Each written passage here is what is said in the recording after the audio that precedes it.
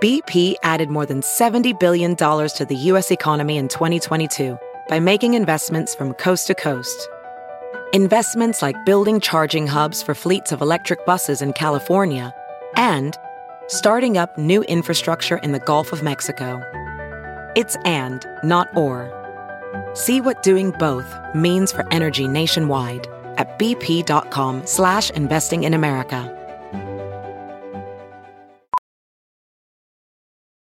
Professional welder Shayna Ford used VR training developed by ForgeFX to hone her skills as a welder. The more time that you spend practicing it, that's what separates a good welder from a great welder. VR training can help students like Shayna repeatedly practice specific skills. Virtual reality definitely helps because the more muscle memory that you have, the smoother your weld is. Explore more stories like Shayna's at meta.com/metaverseimpact.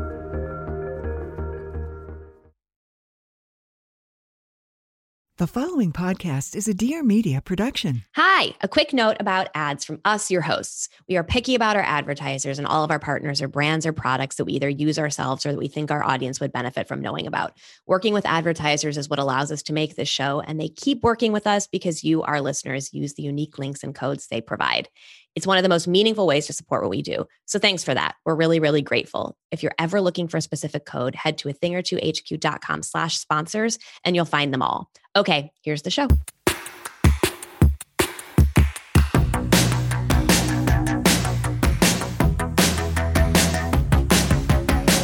Welcome to A Thing or Two, a deep dive into stuff we think more people should know about. I'm Claire Mazer. And I'm Erica Cerullo. If you want more where this came from and want to support us in general, head to athingertwohq.com and sign up for Secret Menu, which will get you weekly access to members-only content. To share your thoughts on this episode or anything at all, leave us a voicemail at 833-632-5463 or DM us on Instagram at athingertwohq. Hi, Claire. Hi. We have such a great guest coming on, longtime friend of the pod, Mattie Kahn. Long time. I mean, the friendship predates the pod. Way predates. She wrote for Of a Kind as an undergrad. And now she has a book out, Young and Restless, which we're going to get all into. But first, bugs. We're going to talk about bugs. I regret to say that I think that real ones. I think that this segment was inspired because I thought that I was a victim of early season bug bites, which turned out to just be poison ivy. I spent like all weekend clearing out a bunch of poison ivy in our yard. I had been wearing a chambray shirt to cover my arms. Then I wore the chambray shirt again. I had forgotten the basics of Poison Ivy 101, despite the fact that we are the proud owners of a book called Fancy Nancy, Poison Ivy Expert. Is this an adult book or child's book? Oh, it's a child's book. And one of Cam's favorites. And I feel like I've been playing fast and loose with poison ivy clearing past years and had gotten away with it. And this time I'm just so grateful that it's still pant season because my legs are busted right now.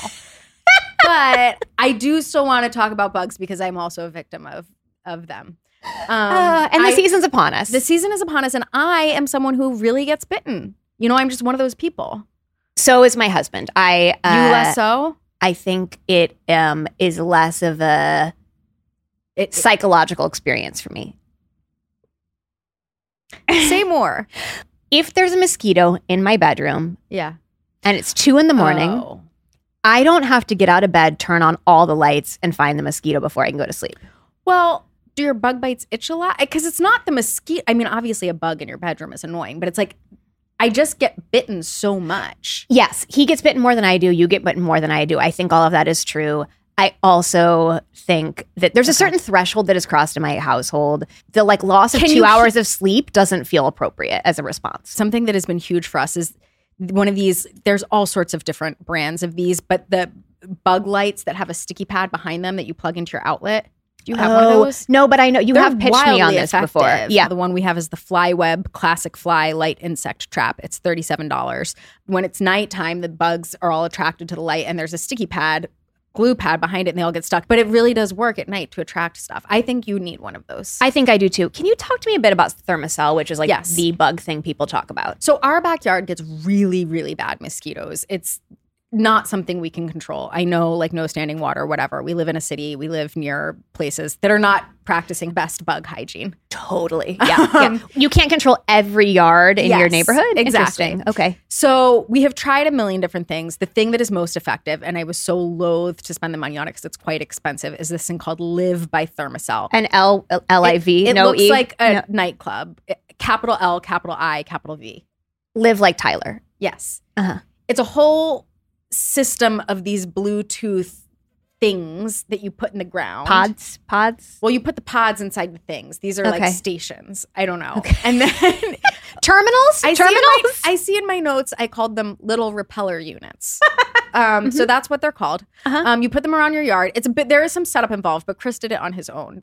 You do have to buy refills of the pods. Because the pods are like this chemical that they submits out into the world to tell bugs that this is not a safe place for them. I truly don't know and don't want to know. Yeah, okay, You great. operate it via an app on your phone, via Bluetooth, and it truly does cut down immensely on the amount of bugs. And it covers a pretty wide area. Like each unit has, a decent amount of circumference that it covers. And so if you put enough in your yard, it's covering the whole thing. I have another friend who swears by this and was like, this is the only thing. They really do. And I have to say, like, I have tried, hiring the people to come spray at the beginning of the season and then throughout. It does nothing works. Nothing. The citronella, none of it works. This stuff actually works. The two other things I think people say work are smoke, of course. And like, it's hard to achieve the level of smoke that you need. And also if it's daytime and it's hot out, are you...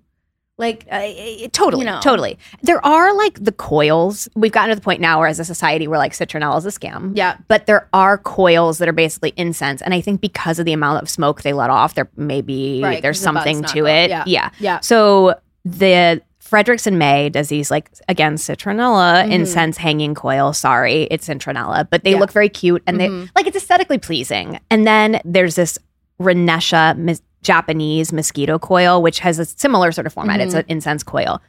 There are these extremely cute things called Kiyari Buddha, which are these like ceramic piggies that you put the coil in. Cute. And I would like to use this opportunity to pitch the idea of bug-related things as gifts. If you're like going to somebody's like woods house or like whatever, like no one wants to buy that stuff for themselves. Everyone struggles with it constantly. I had a friend text a couple of summers ago who was going to spend a weekend with a fancy chef friend. And she was like, what can I bring? I can't bring food. Like this person knows all the food. And my pitch was bug stuff or cool sunscreen that like will get used. It's a consumable. Yes, totally. The other thing that people like say work, and I do believe them, is fans. Yes. The bugs can't fly. And in the midst of the very intense They like wind. still air. They like still air. My neighbors have a giant industrial fan mounted on a telephone pole in their backyard, and it's directed aimed down at their dining table that's in the backyard. It's genius. I mean, also just good air circulation in the summer when it's great. hot. I think it's so smart. The other thing I'm tempted by in this category is that MoMA Design Store sells this thing called a Bluefield Kruka camping fan. It releases these ultrasonic frequencies that the bugs don't like. Oh. With one charge, it gives you 48 hours of fan time, and it doesn't have a cord. So like you can move this anywhere. How big is it? It's like small, and it has like little tripod legs, and it can go camping with you. Is it going to protect one person or multiple people? Probably 4-ish. Oh, like I don't know. It's like that's good. It's not for an entire party of people if you were having a whole backyard hang, but I think it would do something if you were having dinner outside, if that makes sense. Okay. The other thing we jotted down here feels interesting are these Nipa huts, these little screen tents that you put on over your food. Yeah, over your food. They're collapsible. Yeah, they're super cute. I was trying to find more things in this sort of like food tent category. This is far and away the cutest. But the other thing that felt like a good idea was just putting, the top of a cake stand or like a cheese dome. Just that on top of whatever's on the table. A cloche. Just bringing the cloche that is a good outside. A thing you might already have. I feel passionately about this topic, and I do think it's worth investing in because as a city dweller, feel so fortunate to have outdoor space, and yet, I rarely get to use it during the warm months because the bugs own it. Yeah, it's theirs. Okay, the one last thing I want to talk about are door screens. Specifically, the screens that have magnets down the middle that like dogs, children, anyone can just sort of like walk through without having to open or shut anything. So there are tons of these in the world, but there's a brand. I don't think this is meant to be pronounced, so I just have to say the letters. Okay. LYGFZF. Yeah. Talk about an Amazon brand name if you've ever heard one. Yeah. But they make these in like every possible size. So Okay. you could get it custom to like any shape entryway. My brother's had one of these for like 5 years probably. Now I see them everywhere. You know, you told me about your brothers quite recently, and then I noticed my neighbor has one, and I was like, oh, maybe I'm just noticing it for the first time now. But then I realized that our neighbor's girlfriend just moved in with him, and her dog did too. And I was like, oh, is that why? It's he an got one? animal Because of the thing dog? for sure. Yeah. Anybody who has an animal that like can let itself out, Okay. like has one of these. Got it. Because it just makes that process so much less annoying. Yeah, that makes sense. Yeah. Yeah, Yeah. I do. I'm kind of interested in getting one. We also have those massive flies that come in our house. You know, they're easy to kill because they're so big that they can't move. Well, Very they're quickly. also so slow. That's why they're so like slow. They're so evolutionally big. disadvantaged, these dummies. They're so heavy. They can't move through the world very quickly.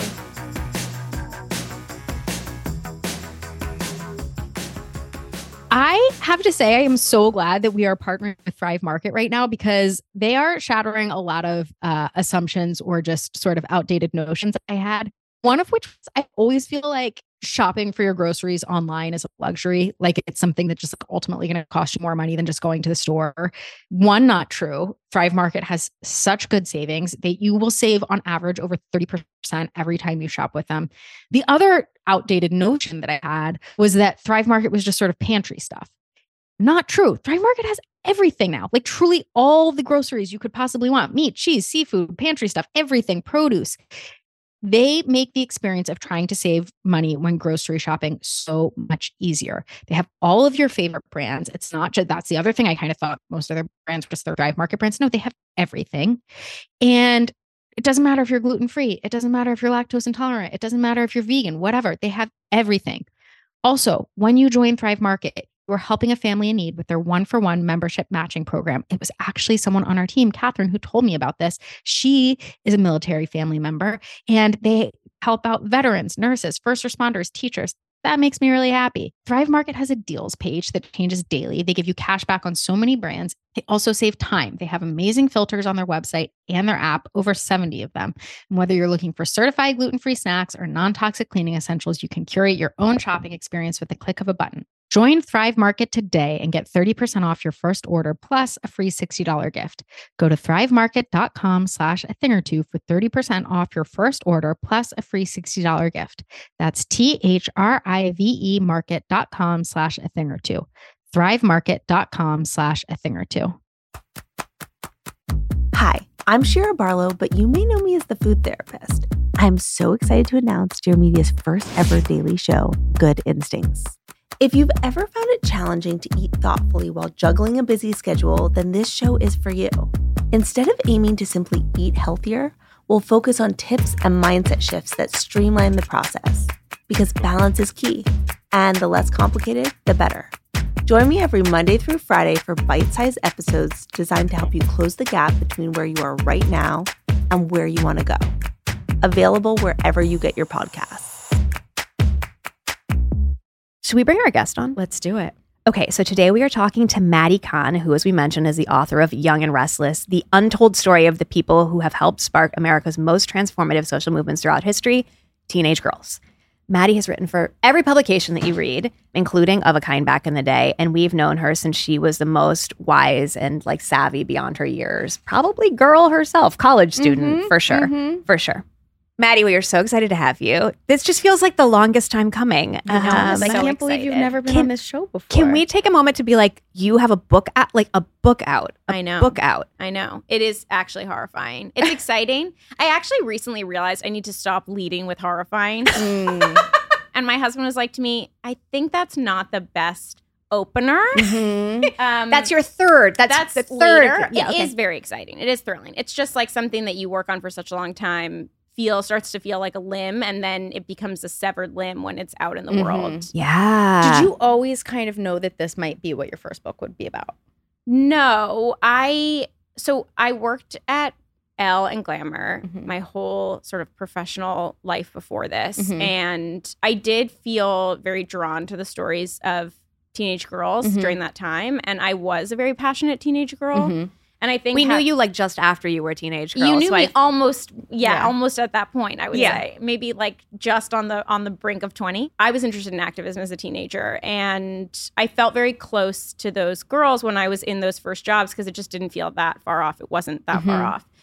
And I did think, my first thought was that I would write a book about what was going on with this generation of teenage girls, because I felt like at work I was constantly coming across these stories of like the Greta Thunbergs of the world and Malala and the girls and young people on the front lines of the Parkland movement and March for Our Lives. And I thought, this is special. And I did know from high school, obviously I knew about the civil rights movement and knew that students had been very involved, but I just lacked, I think like a lot of people, a sense of what the contributions of young people had been to social movements up until this point. So I thought like, great, I'm going to write about what's different now. And I didn't know if it would be a book, but I thought like, I'll explore that. And then I started researching, and it was like, you're an idiot. This has been going on for actual centuries. And then I spent a lot longer on my proposal and getting acquainted with those movements and those young women, probably than my agent would have liked. Thanks, Kim, for being patient. And after I felt well-versed enough in it, then I thought, actually, this is a much bigger story, and I should really write about how girls have been on the vanguard of social change, basically, since the founding of this country.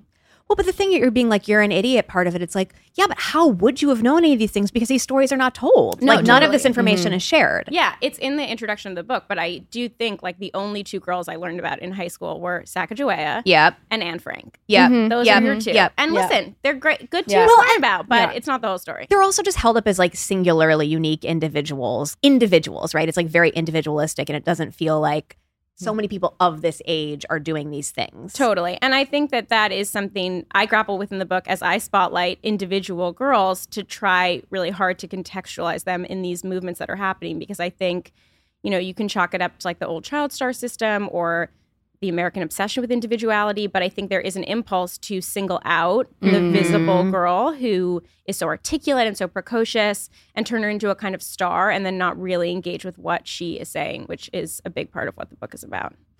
I've been reading the first sort of section of the book in the Lowell, Massachusetts strike walkout. First of all, there are like so far not individuals in it, and which I really appreciate, but there is just so much setting up the like contextualizing of this and like the framework and the societal things that are happening and what these girls are trying to do at this point, and like the sort of self-actualization that they were being able to experience in their lives at that point, and how this brought about their like activism. Yeah, totally. I mean, I wasn't sure exactly where to start the book or who would be the right opener to set the tone for the book, but they did feel perfect to me for that reason, which is there are kind of individuals who tell that story later, and that's the way we kind of know really about what happened. But I wanted to figure out a time where before high school was really a common experience for girls, before there was a sense that you would interact with your peer group, like as a cohort, where would that have happened? And I feel like when I think about my own adolescence, like your friends are everything. And I feel that that is such a powerful force for change. So I wanted to find a time where that really happened. And because these girls were coming from farms where they were really isolated, living together for the first time. And I don't mean to like paint a picturesque vision of what it was like. It was obviously brutal labor too, factory work. But it was this unprecedented moment where girls were interacting with each other, and it was like, oh my God, you too? And that I think is like the most profound experience of being a young person. It's universal, it's timeless. Yeah, totally. Do you have favorite stories or individuals from this? Yeah, it's funny book? because the first thing I want to say is I couldn't possibly choose a favorite. But then on the other hand, I'm like, maybe I could choose a few favorites. One of the people whose story feels the most representative to me is Claudette Colvin, who I feel like in the past decade, there has been a lot more awareness of her. She was a teenager who refused to give up her seat on a segregated Montgomery bus 9 months before Rosa Parks. My problem with the rehashing of that story, and I'm so glad she's better known, is that's really not like her major contribution to the civil rights movement. She does that. And then I feel like in the positioning, and this is also something I was very wary of in writing the book, it's like, this is the person who beat Rosa Parks to the punch. It's like, that is not how it went down at all. And Rosa Parks actually was a huge mentor to Claudette and took her under her wing. I think a lot of people don't know that Rosa Parks was extremely invested in young people and had been the leader of the NAACP youth movement in Montgomery, had actually come back to movement work after feeling sort of disenchanted with it because she really wanted to lift up the next generation of activists. She really told Claudette, you can do more. You need to be part of this. she knew how Claudette took her coffee. Like, they were extremely close. And then 9 months later, after Claudette was sort of cast aside for many reasons from being kind of the figurehead, she wakes up to this reality that Rosa Parks has done this same thing. And I think it's actually this amazing story of like baton passing in a movement. And like collaboration. Totally. Yeah. And then after that, and part of the reason I love this story so much is after she's kind of been cast aside and marginalized in the movement because she doesn't really fit the profile of what they want to be lifting up, they need plaintiffs for this case that's running concurrently with the bus boycott, which has started by then. And they try to find every like respectable man in town to be a plaintiff to say these buses have been segregated, we've been discriminated against. Not one guy wants to do it. I mean, they go to the ministers and they go to the businessmen and nobody wants to risk it. And then they go back to Claudette after they've kind of told her, you're not the one for us. Now. Yeah. And she at 16 says, I'll do it. And she's not even the only teenager who does. One other teenage girl joins too. There are ultimately 4 plaintiffs and they're all women. And winning this case is what led to the boycott being declared over and successful. And it's this huge legacy. I think it's really telling that the part of her that's come to light after so many decades is refusing to give up her seat. But actually, she stuck with it. She did this amazing thing. She testified in court as a teen mom who had really no social cred at all. And she's willing to risk it. She's in high school. Like, it's unbelievable to me. So that's one of my faves. Without, spoiling the book, what do you think it is about teen girls that makes them so ripe for this type of activism? Yeah, I think that girls are socialized in particular ways that make them really good activists. And sometimes people have asked me, like, what about boys? Boys have done great things. And what about people who don't fit into the gender binary? They have too. And I completely agree. There are great young male and non-binary activists for sure.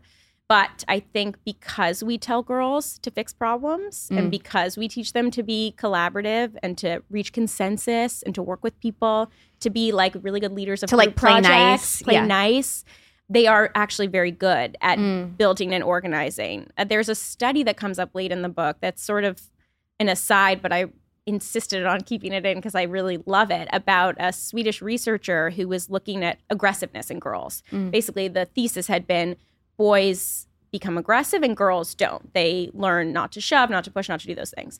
Now, this guy was really astounded to find that girls were some conniving little ladies. And he was surprised. Yeah, he was shocked. A man did this study, to be clear.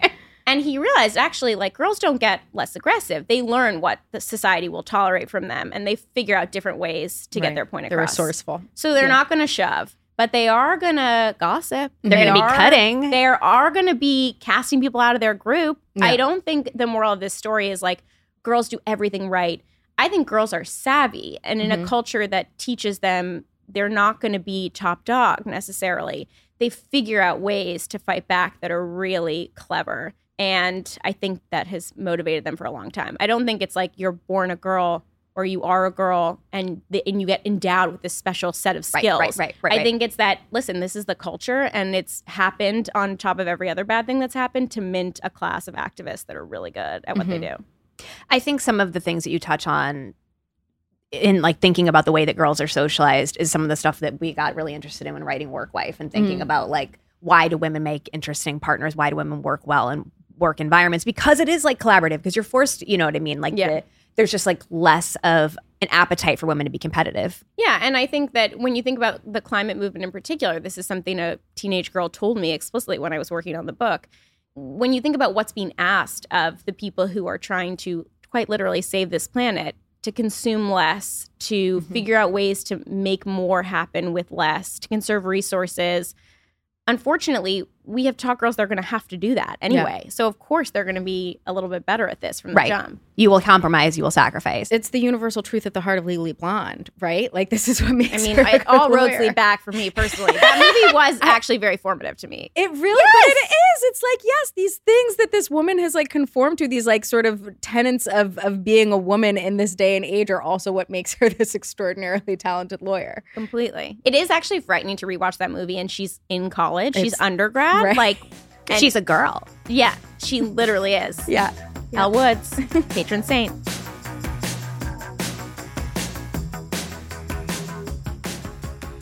Thank you so much to Jubilance for sponsoring today's episode.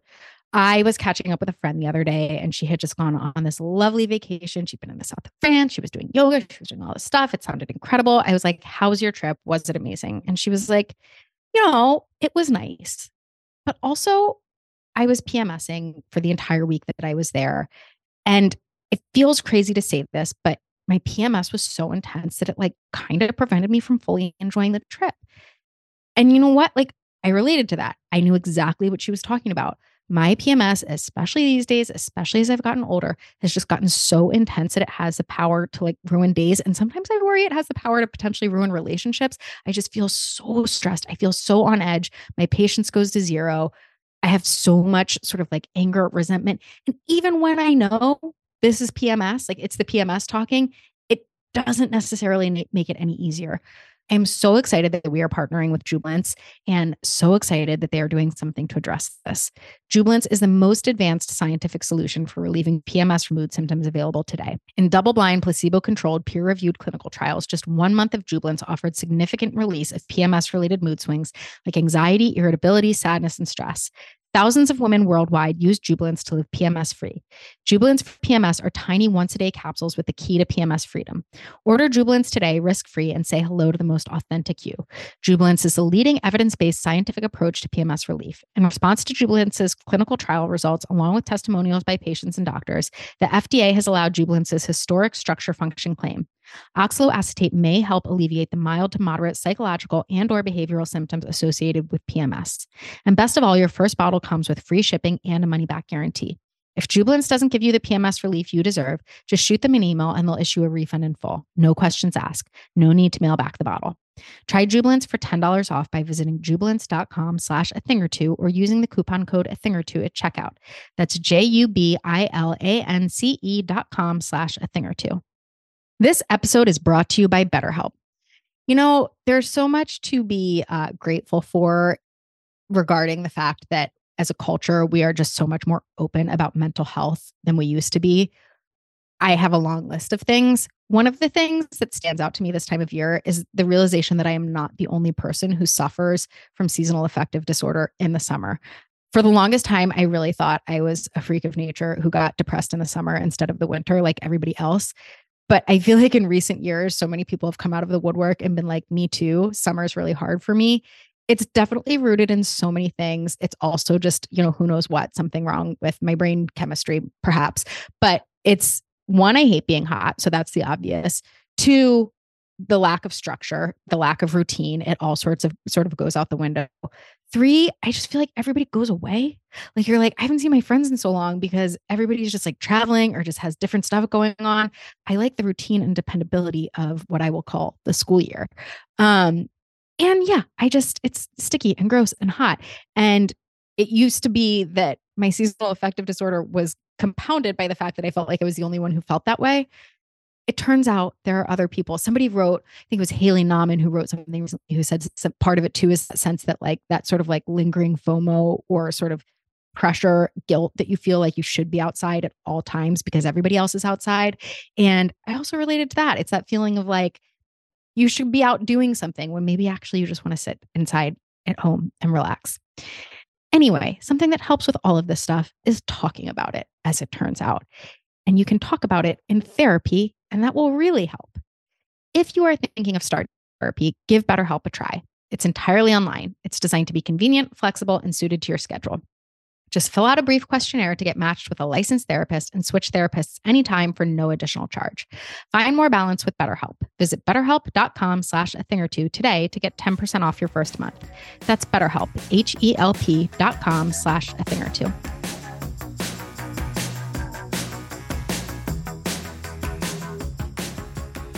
Can you talk a little bit about friendship and fandom and how they sort of play into the ways that girls can work together? Because those are things we talk about so much on this show and just like think about. I feel the past few episodes have really been teeing this up. I think so too. First of all, friendship for me is like the single organizing principle of my life, I would say. Same. So I was primed to make that argument. I think that to be an activist, you both have to have a sense of the stakes of what you're doing, and you have to have a sense of what you're fighting for. And friendship, I think, gives girls in particular a sense of what the point of all of this is.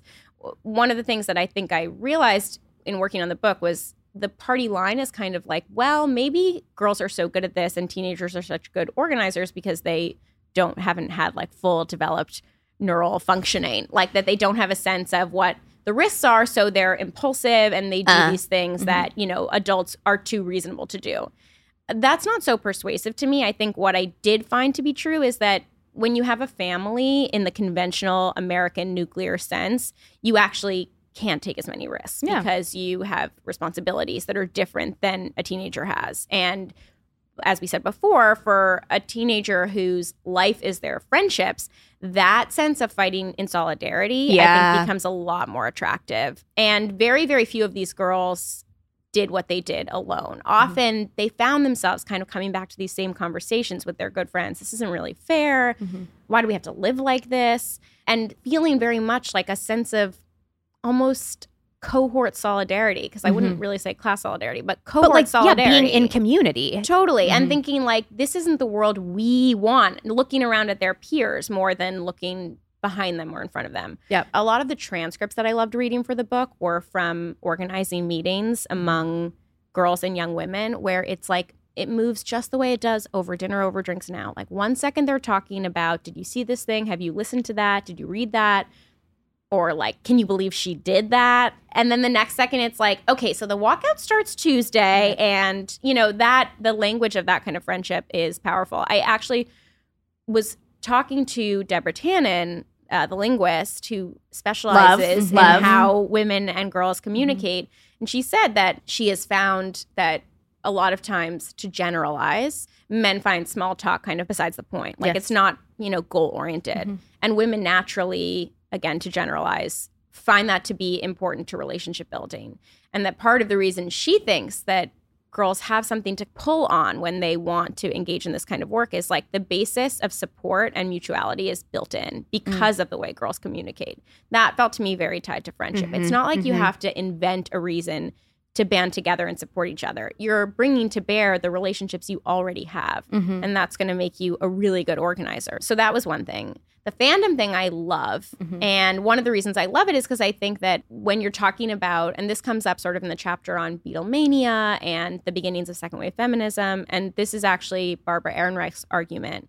She basically says, what's the connection between this truly out-of-body experience for teenage girls when they greet the Beatles and sort of become these obsessive fans that people make a lot of fun of, and second wave feminism, which are separated by a few years? And she basically says, actually, that kind of screaming, losing yourself in public, unabashedly owning your desires, laid the groundwork for what became second wave feminism. And the sense of like seeking pleasure for its own sake, of having a sense of your own autonomy, this is what I like, I'm going to go pursue it, helped form this generation of activists. And to me, I totally buy it. I'm like, that makes sense. Yeah. And I think that that's part of what you see now. I think fandom obviously has its scary elements. I mean, listen, it's highly organized. It's so there's there's highly hierarchical too. Like they're taking their marching orders. But I do think that sense of, it's a very powerful thing, I think, for young people and especially for young women who are devaluing the culture to say, I like this and I'm going to go absolutely wild for it. And nobody's going to tell me it's too much. I'm going to tell myself I can be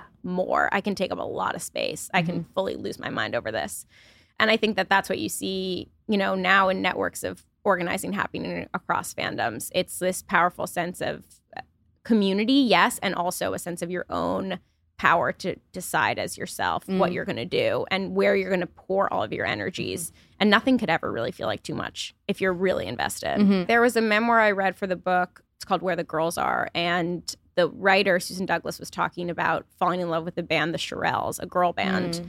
And she felt like it was the first time she had heard someone that felt roughly like her peer articulate their own desires. Like it was so radical to be like, I want this. And that it opened the door to wanting other things and going after other things and asking yourself what you wanted your life to look like and what you wanted the world to look like. And I don't think it's that much of a leap. Yeah.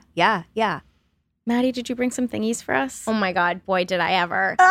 So the first one I think is something you guys are also invested in, but I have a little bit of a tweak. So I think we're living in a golden age of newsletters. Mm-hmm. Yeah, yes. Shopping newsletters, as you know. Oh my gosh. Fashion newsletters. Shout out to Lauren Sherman's line sheet, which So I great. cannot open fast enough. But for the newsletters I can stand to wait on, I recommend this new thing I started to do. Since a lot of them come on Sunday, I have a Sunday morning newsletter inbox review. Smart. Thank you. Yeah. We all subscribe to so many. Yeah.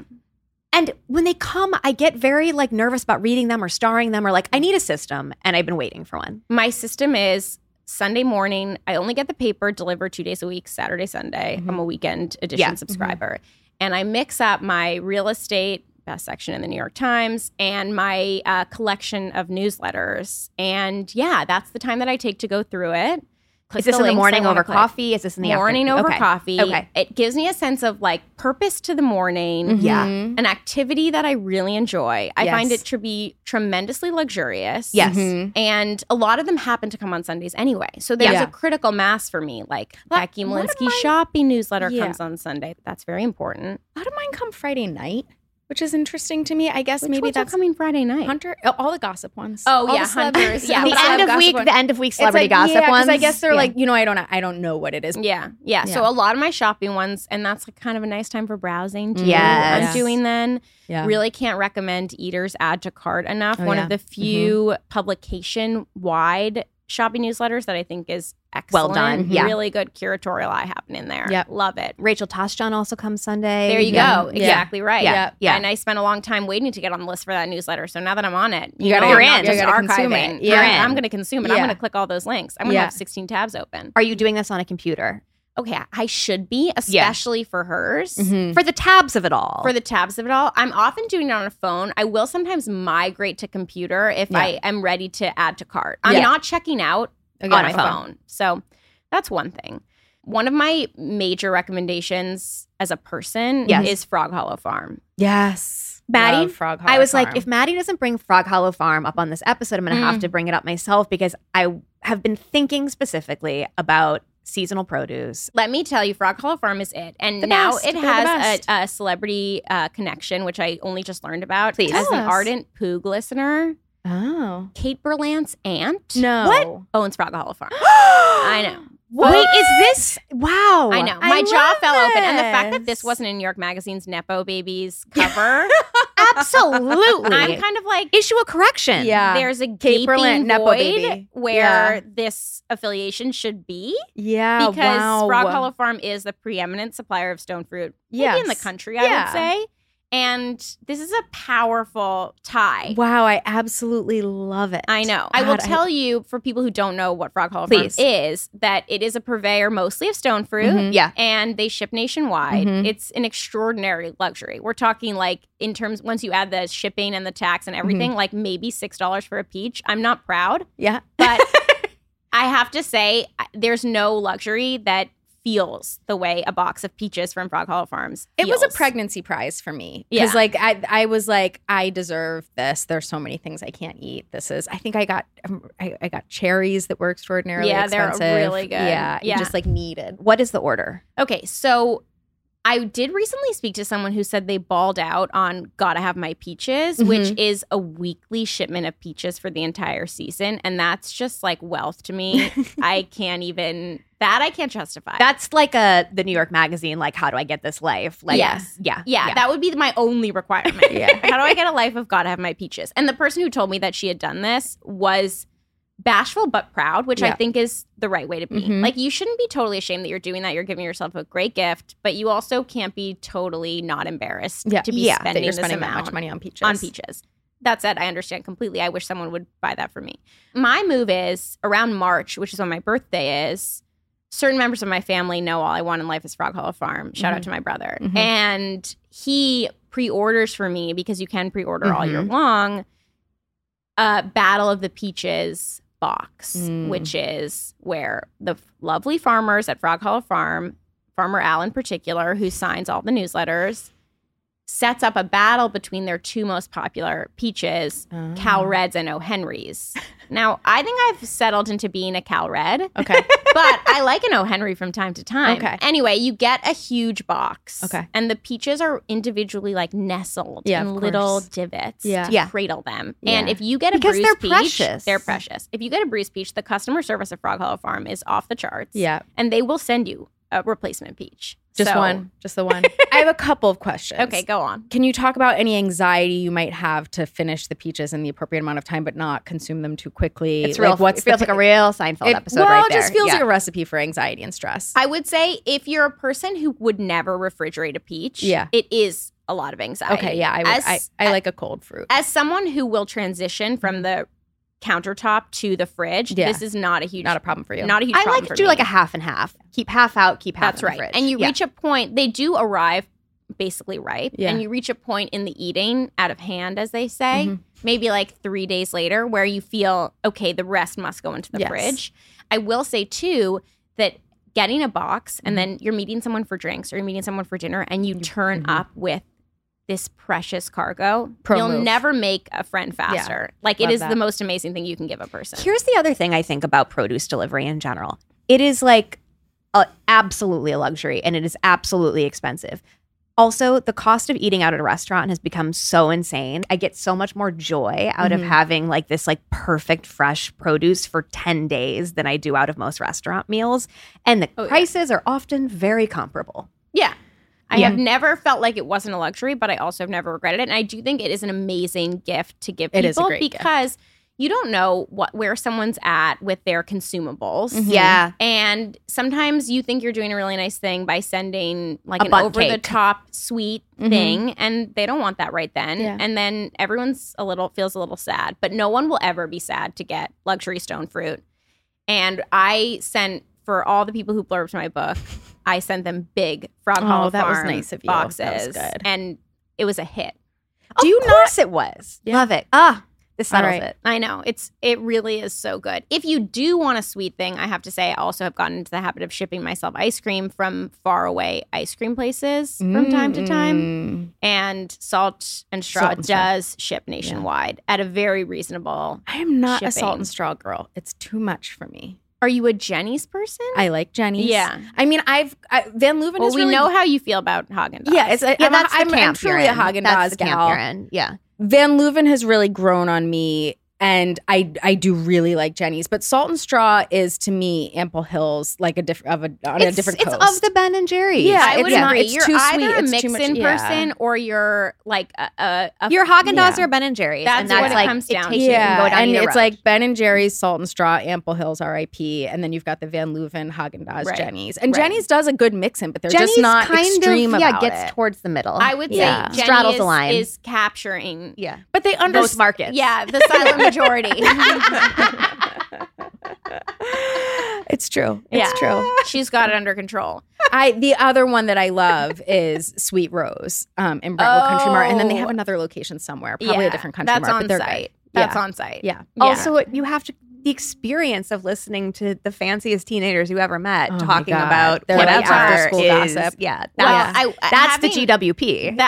That's exactly right. Well, writing a book about teenage girls, you talk to a lot of teenage girls, and no one will tell you you're like going down the wrong track faster. So it was, I would say, humbling and illuminating. Yeah. And I will say I wasted a lot less time in interviews than I probably do. They're not like, you'll never hear a teen say to you, wow, what a good question. Right. That did never happen Yeah. to me. Maybe 50 interviews later. No one was ever like, wow, thanks for asking me that. Yeah. Or like, and what about you? How's your day going? Right. No. They're getting to the point. And Yeah. if you're wrong, you are so wrong. Yeah. And to be doing these interviews at the end of my 20s, beginning of my 30s, it was a real push into adulthood. No You felt one your thinks age. you're older Than a teen than girl. a teenage girl. Yeah. Absolutely. They're like, so how old are you? 85? Right. 90? I do want to say that I bought a Telfar bag at some Mm-hmm. point during this process. And one of my sources in the book, Mm-hmm. who shall remain nameless, replied to me on Instagram and was like, do you think you can pull that off? No. Yes. And I was like, yeah, I think I can. And she was like, okay. Wow. Just worth asking. Just asking questions. Oh my God. Good for her, I guess. But listen, I treat it with a different kind of sanctity. When I carry it, I think like, is this working? Right. Would she approve? Yeah. Would she approve? Yeah. And she has seen it live in person. Yeah. And she said it's working. So that's all the support I need. But you will see stars at some point during the process of interviewing teenage girls. I feel like I've told this story on this podcast before. I'm not sure. A moment that I will never forget is being a high school intern working in a corporate office. And one of the women working in the office was going through an awful breakup. It was highly entertaining for me, but she was constantly coming into the office where I and my boss worked in tears, like giving the latest update on what was going on. And at some point she turned to me and she was like, I'm so sorry you have to like watch all of this and witness all of this. And I was like, are you kidding me? I'm in high school. This is like what I do all day. And she was obviously mortified because she was in her 30s and I was comparing her to a high school girl. But it felt like the most obvious response to me. And I realized as soon as I saw her reaction that it was like exactly the wrong thing to say. But it felt so right to me. I was like, no, you're at home here. You're like this welcome is here. what I do. Right. This I'm is 16. I'm 16. I have girls crying to All me my all the time. friends do this Yes. all the time. Emotionally, like Exactly. losing it in a highly unprofessional fashion is kind of like the lingua franca of the age. Exactly. So. It felt so obvious to me. I was like, no. This is very normal for me. But she was, it didn't make her feel any better. Yeah. What other things do you have? Well, I know you two are very invested in questions of summer dressing. I brought, I think, a skeleton key of summer dressing. Wow. Which big is, claim.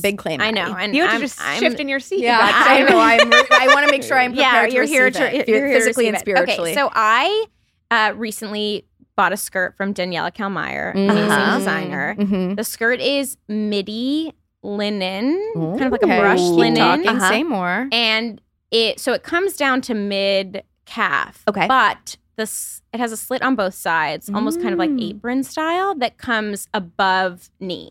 How fitted are we? What's the Not like A-line? A-line, kind of. I would say like a narrow A-line. Okay. Is it not getting caught between your legs as you It's walk? not. It's not. Okay, Tangling? because it's this thicker weave linen, it lays really flat. Okay. And so it's got some. It anchors itself. It's holding itself down, Okay. and it has like kind of a thicker hem. You know what it's like? It's like in the shower when they weigh down the shower Yes. curtain. Yes. That's what I'm imagining. The hem is doing that, Yeah. Okay. and the slit is not. It's not like a It's not too cutout. big. Okay. It's really It's just like the seam. it's a Okay. seam. Yeah. Exactly. So you have amazing cross breeze. Okay. But Yes. you also have full coverage. So Yes. you can like sit anywhere. Great. And you're not with worried about ease. like the blowing up of it all because No. it's not wide enough No, for because that it's to not, happen. and it's not billowy enough. Yeah, Like it's yeah. a tight. All right. It's a tight number. And the number of occasions where this has been like, oh, okay, I'll just wear that. What color is it? I got it in black, but she Okay. has it in other colors. Okay. What And are you kind of wearing a it top? with? Yeah. Yeah. I'm wearing it with a variety of tees and tanks. Great. Also, like a fancy structured tank situation, like something that's Okay. has a little body to it. It Uh-huh. looks so good with. It works at like a fancy dinner. Okay. Yeah. It works for like a day when it's hot. It also works if it's a little bit colder. You want to like wear a little Yes. sweater with it. Yeah. To me, it's everything. I'm Yeah. very interested in this. I got a vintage skirt last year that I've been wearing so much for like kind of similar situations. It is long, but it has slits up the front and the back that like are short. Basically, it like shows some leg, but it also like covers. Yes. And you can wear it with kind of any shoe as a result. Any shoe. And like kind of any top as a result. That's Yeah. yes, and you can wear it with a blazer. You can wear it with a sweater. You can wear it with a tee. Yeah. To me, this is it. This is solving the problems for me. And it's not like one of my problems with summer. I would like to spend the whole summer in a cotton dress. Yes. That's what I would like. The problem for me as someone, and I really don't mind re-wearing things, is you do find that you're in the same literal outfit every day of the summer. Sometimes you're seeing people many times and every time you're wearing the same thing. I used to think that wasn't a factor because as my husband says, no one ever remembers. You're the only person who remembers repeating an outfit until I led a panel that Alia Shawkat was on, years ago. I wore a dress that I liked. 3 years later, I am at backstage at an event, and Alia Shawkat is there. Of course, I'm thinking, this woman is not going to remember me. She's a famous lady. But it's kind of a tight, small backstage, and so I think, I'll introduce myself. Yeah. And she had been on the panel. So I say, so good to see you. you probably don't remember this, but a few years ago and she cuts me off and she says, oh, I remember you. You were wearing the same dress. And indeed, I was. Wow. Yeah. Wow. I love it. She's just a keen observer. We have to just say she's a keen observer. Ever since then. And I don't think she judged you for it. I didn't feel judged, but I felt X-rayed, I would say. Okay. Yeah. Yeah. Mm-hmm. Yeah. It was full body CAT scan. Yeah. I see that this is the dress shock that you CAT wear. scan. This is the dress you wear when you come places where you think I might be. That's right. And that assessment would be correct. So What was the dress? I gave it to my best friend after that. I was like, I can never wear this dress again. It's like something that you wore to a funeral that was Yeah, of emotional. course. It's like Yeah. too charged to just Yeah, bring it out of on a course. random. It's a perfect dress that had to need to be rehomed. And it was needed to be rehomed. Anyway, Wow. it's off in its new life now. Hopefully Mattie, thriving. excellent thingies. Did Yes. we leave any really important ones out? Let me see. I mean, those were the heavy hitters. I will. The last one that I do feel an obligation to recommend, especially seasonally, is just the Say Glowy Super Gel. Oh. Don't know anything about Tell it. us. Oh, okay. So this has been transformative for me, a person who never wants to look too matte. Uh-huh. Yeah. Yeah. Same. Especially in the summer when I feel it's a fool's errand. So you should not even try with that texture. Just like lean into the like glow of it all. My nightmare is like it's summer, so you're wearing sunscreen. Then you try to like mattify on top of that. Then you're on the phone and you take your phone away and it's like the residue. I'm trying to avoid that reckoning. Yeah. So I would rather have kind of a slicker finish in general. And Is this an over the makeup? I put it on either when I'm wearing nothing on my face, or if I do like concealer, but I kind of and no foundation, and I kind of feel like I need to blend a little bit somehow. Okay. I'll put it on over that. And it's clear. It has a very slight kind of rose finish, Yeah. but no glitter. Yeah. But a kind of a little bit of luminescence, I would say. I'm gonna try this because I put it in the Secret Menu newsletter, but I was gifted this Chantecaille moisturizer that it sounds very similar to what you're describing. It's just got a little bit of rosy shimmer to it, and I feel like it's like putting an Instagram filter on my face. Yes. And it's quite expensive for the amount that you get and for what I would normally spend on these things. So I suspect this might be a less expensive alternative. I really recommend this. Okay. I never came back fully to wearing makeup after our pandemic experience. Were you going to try to avoid using the word pandemic in that moment? I was like, what was that? How do I capture the trauma? Yeah. The grief? Yeah. The collective undertaking that we all went through? Pandemic would be the right word. After that, I never really came back to like full on face makeup. But sometimes I do feel if I want to throw on mascara that it looks a little weird to have eyelashes and nothing else. Yeah, totally. So I need something Personally, that will... I love that look on everybody else but me. Oh. I think there's something really powerful about it. Like all I needed was mascara. I get this. I get I don't know. It makes me actually, I would say, to bring it back to the topic at hand, putting on just mascara does actually make me feel a little bit like a teen. I used to think that when I was a teenager and I would put on just mascara and wear a ponytail, it was wrong. It was like you had to have like your hair down or something. Why? Where did I come up with this? Who knows? We all have notions. But I do feel like sometimes I need just one other thing, like a little bit of blush or something. And this right now is my go-to something. And then I feel I can do mascara and just that. And I really feel done for the day. Excellent. So Love that's it. my last thingy for you. Thank you so much, Mattie. This What a was delight. wonderful. I can't wait for everyone to read Young and Restless. This is going to be like, I feel like this is a perfect time for reading this, like cozying up with this very smart, thoughtful book that also just makes you want to be like young again. Yeah, I completely agree. Now or any time in the future is the perfect time for this book. Agreed. It's multi-seasonal. That's the show. This has been a production of Dear Media, and we are so grateful to the talented team over there for helping us make this podcast happen, especially to our wonderful producer, Allie Slice. You can follow us on Instagram at A Thing or Two HQ, and if you have ideas for our show or want to advertise, email podcast@athingertwohq.com. Find show notes and sign up for our newsletter at athingertwohq.com too. If you love the show, consider supporting it by signing up for our secret menu, also at athingertwohq.com.